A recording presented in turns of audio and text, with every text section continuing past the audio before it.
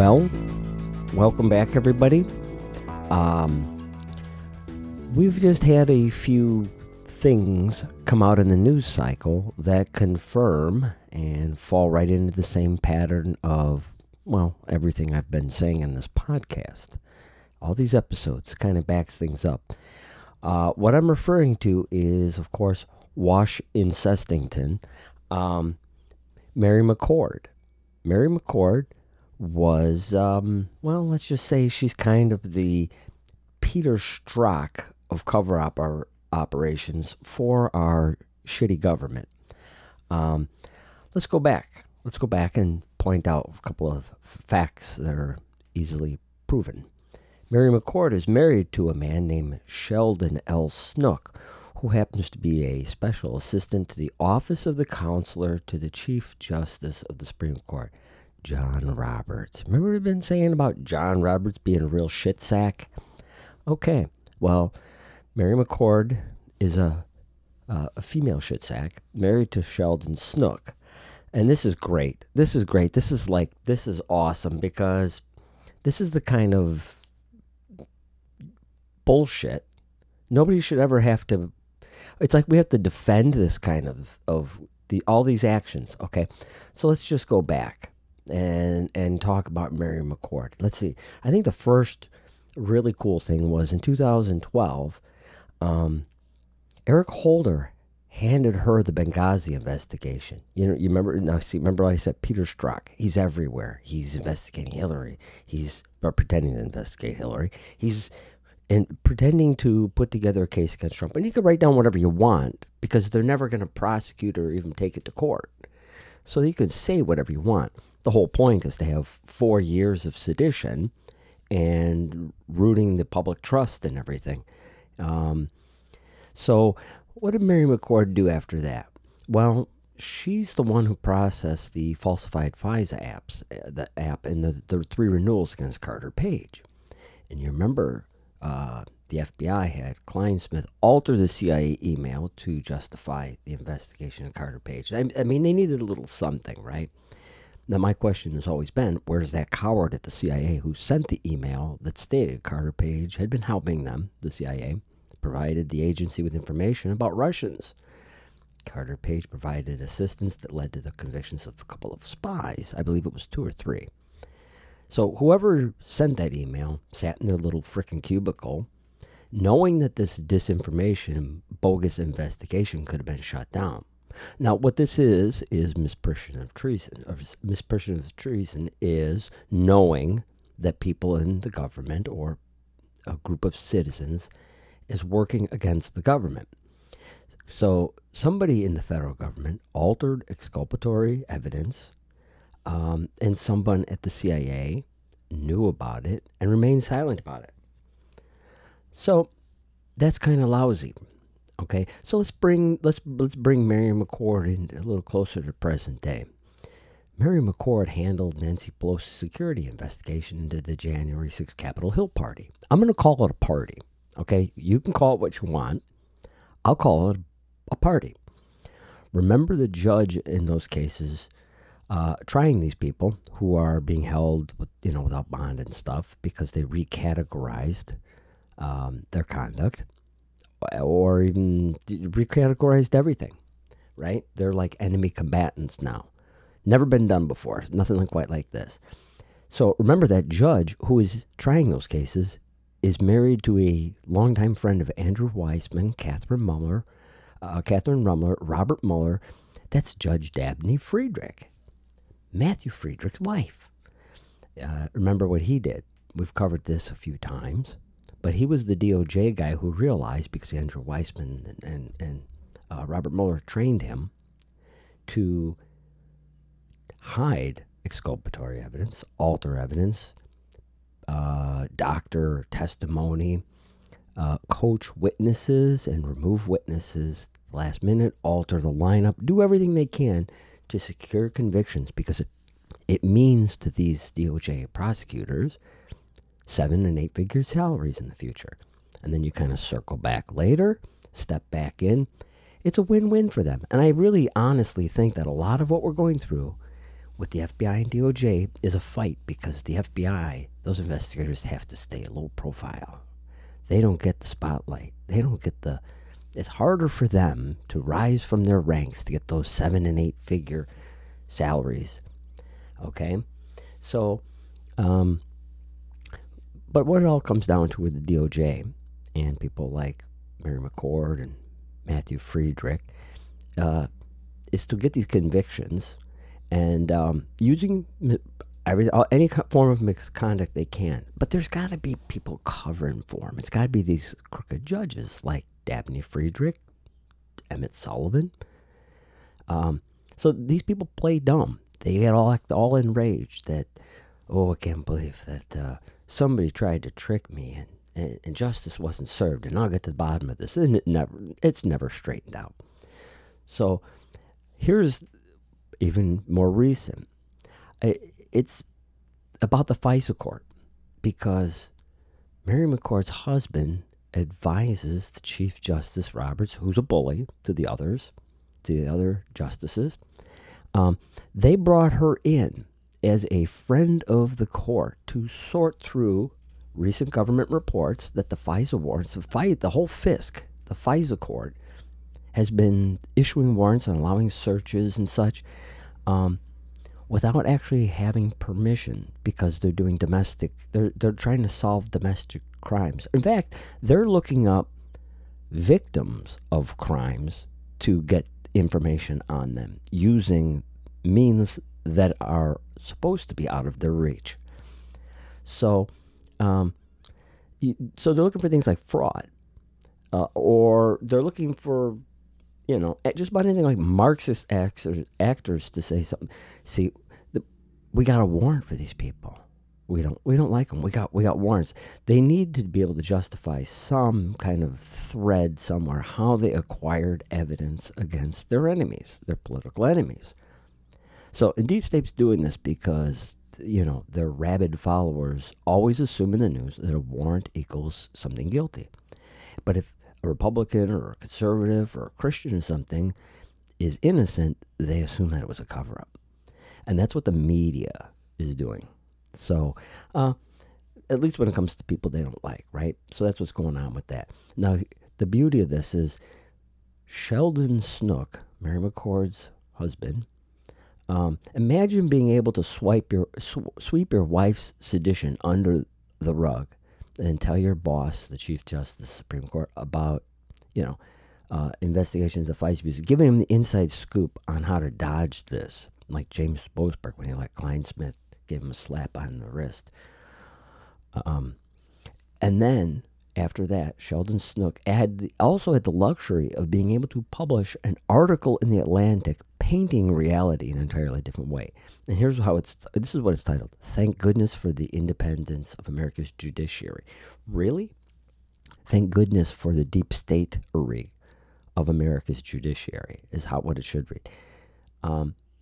This is incest in Washington. Bruce Orr and his husband Nellie. This is insane. See, and once again, I don't care what you want to call these Marxist bastards. Most poorly informed yet well-trained or coached mouth-breathing socialists will play down the seriousness of the deep state corruption and sedition. I won't. You can scream and howl on Communist News Network or MS-13 NBC all day long, because basically you have nothing. You're really good at lying, really good at it, skilled, adept. And I'll call it sedition. It's corruption, sedition, because saying you stand for democracy and operating to the contrary of that doesn't fool most of us. There are a lot of low IQ folks who have snappy kind of gotcha questions like, well, the Democrats have no reason to cheat, or they're just trying to overcome Republican corruption. What corruption? Point it out. Get specific. No. So the Democrats have no reason to cheat. What do they have to gain? And the answer is simple. And I called this the year Obama was sworn in. The pendulum's going to swing one way. They're going to prop a bunch of garbage behind it, and it's never going to swing back. And that's pretty much what's happened. You get to execute every agenda item and never give up it like an inch of ground. And now they're charging whatever price they desire for our lives. They're throwing trinkets and change to their faithful. And that kind of stuff's taken from basically their enemies because they all have their little inside deals with the blue states. They're taking resources from good people and who can no longer use those types of resources to acquire representative leadership. And the likelihood at this point, with them having the FBI, DOJ, state, CIA, the Supreme Court, prosecutors, DAs, judges everywhere, the chances of them being called out for this or really getting a good case against them for their corruption and theft is dramatically reduced now. This is what we're fighting against. And I know some people say, well, no, come on. How many people really want Marxist agenda items? Well, the truth is it doesn't really matter, and we'll never know the truth. When media and big tech and enough federal agencies want the country or the globe to think everyone is happy and well fed, any number of people will believe it. And we now live in this age where we're being told, you better feel guilty about being white, or hold still while we kill you, like Kyle Rittenhouse. They have campaigns about we're investigating your nationalist proclivities. Nationalism is now frowned upon. Okay, and we're losing a lot of moderates who prefer to stay, quiet, keep the peace. And these people mistakenly feel that what's going on now is temporary. And I believe up until recently that was true. They weren't going to draw a lot of attention to themselves. But I don't think that's true, or it's no longer the case, really, right? Marxists have crossed the Rubicon. There's no going back from this. This is the last chance power drive. And people would say, well, how does this keep happening? Basically, Americans have become the ultimate pacifists. We really have. And I've said something similar to this before, and you have to ask yourself, why have we really done nothing about violent crime? We have a fair amount of violent crime in America. Most of it's committed by white folks because we're still the majority. We're like 60.1% or something like that. And that's going down every year because we are reproducing at a sensible rate because they said, hey, too many people harms the planet. But okay, never mind. But by representation, violent crime, I believe right now Native Americans and Pacific Islanders are in first place. They disproportionately engage in for population in violent crime. I believe it's about 3.5 times that of whites. Next, second place, runner-up, are blacks at about 2 5/8 versus whites. But most Americans realize, and it's not just numbers and statistics, it's a kind of a personal likelihood, right? So most of us realize that serious crime is concentrated in really bad areas, and we're kind of banking or hoping and praying that violence will never meet up with us. We've been trained to keep our noses out of other people's business, even if we're funding those other people's business. And that's a bunch of shit too. So we keep that blind eye, knowing that those little dense areas of serious crime kind of bleed on and spill out. I'll keep saying this about America, about this violence, about the things that we're facing now, the bigger issues. If white supremacy was a real thing, it would have stepped up and kicked BLM and Antifa's unholy asses last summer. 5,700 documented violent insurrections in the street. 5,700. And a few little feeble attempts, right? So really, if there was any organization or power to any group of white supremacists, they would have been there because they would knew, and it was advertised, which police departments were bending the knee, were standing down and allowing people to protest peacefully as they harmed, burned, raped, and killed. But it's still peaceful because that's what the media said. Instead, the message is we have no control over what's happening, and that you don't deserve law enforcement, or you're entitled if you think law enforcement is there for you. And really it is. Here's my favorite. Police only are here because They came from the history of slavery. Really. So we would just be policing ourselves right now, right? I think things would be very different if we actually did that, if we were policing ourselves, because some of us won't. We'll just protect ourselves. We don't have other rules to follow. It's just when I'm confronted with an evil criminal, I'd like to survive. That's it. I don't start shit, but I'm happy to end it. The latest tax the rich thing. This is one of my favorites now. Tax the rich. It's all over the place. I'm back on Twitter, so I get to see the tax the rich. Here's some interesting bullshit. People want to say that the rich aren't paying enough. And especially under Trump. That was my favorite. He killed the economy. He lowered taxes.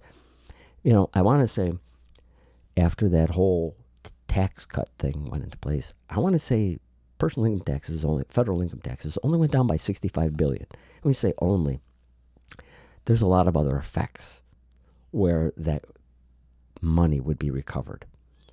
Not only did it spur economic growth, but it wasn't a handout to the wealthy. Because in 2018, the component of individual income taxes paid by the top 1% reached its highest level ever at 40.1%. The top 1% paid 40.1%. Okay? The percentage of the federal income tax paid by the top 1% has increased 20.7%. I believe it was 20.78% between 2001 and 2018. So they're paying more and more of whatever people are paying for their federal income taxes. The bottom 50% pay less than 3% of all individual income taxes. So you tell me how unjust and unfair this taxation is for all these poor folk. In fact, let's hear more of about the numbers of Americans who actually have a negative tax liability. That is, they receive more than they pay. There's not much talk about that. So, and if I made millions of dollars every year, I would agree to paying a higher rate. Right after everyone who doesn't pay 15% or more allows the government to disclose their personal finances. Consider this. It's like Mint, that Mint app. Imagine a Mint app dump on Facebook. This way people can point you out and say, hey, you're broke, jackass, because you spend 10% of your AG on hair care products, 18% pimping your ride, 12% on strippers. Actually, I would encourage every millionaire to buy a country somewhere else and take their capital with them. So let these people figure this out. So that's what we have to come down to. We need options. We need options and at this point, I don't think playing by the rules is really going to help anybody whose head isn't up their ass like these Marxists. And I think that's what we're really at. This is a crazy, screwed up government, and there's something wrong with you if you're going to give it your unwavering loyalty. There's just way too many cases. I'm going to have a good piece coming up, and hopefully I can get a nice video together about these connections between these, just a handful of people. You know that question, how many people does it take to screw in a light bulb? How many communists does it take to screw up America? Because there's just a few highly visible people that somehow are allowed to be connected to so much different shit, and they come away smelling like roses, right? It's just insane. So I'll wrap this here, and hope to see you back soon. Take care, and God bless everybody.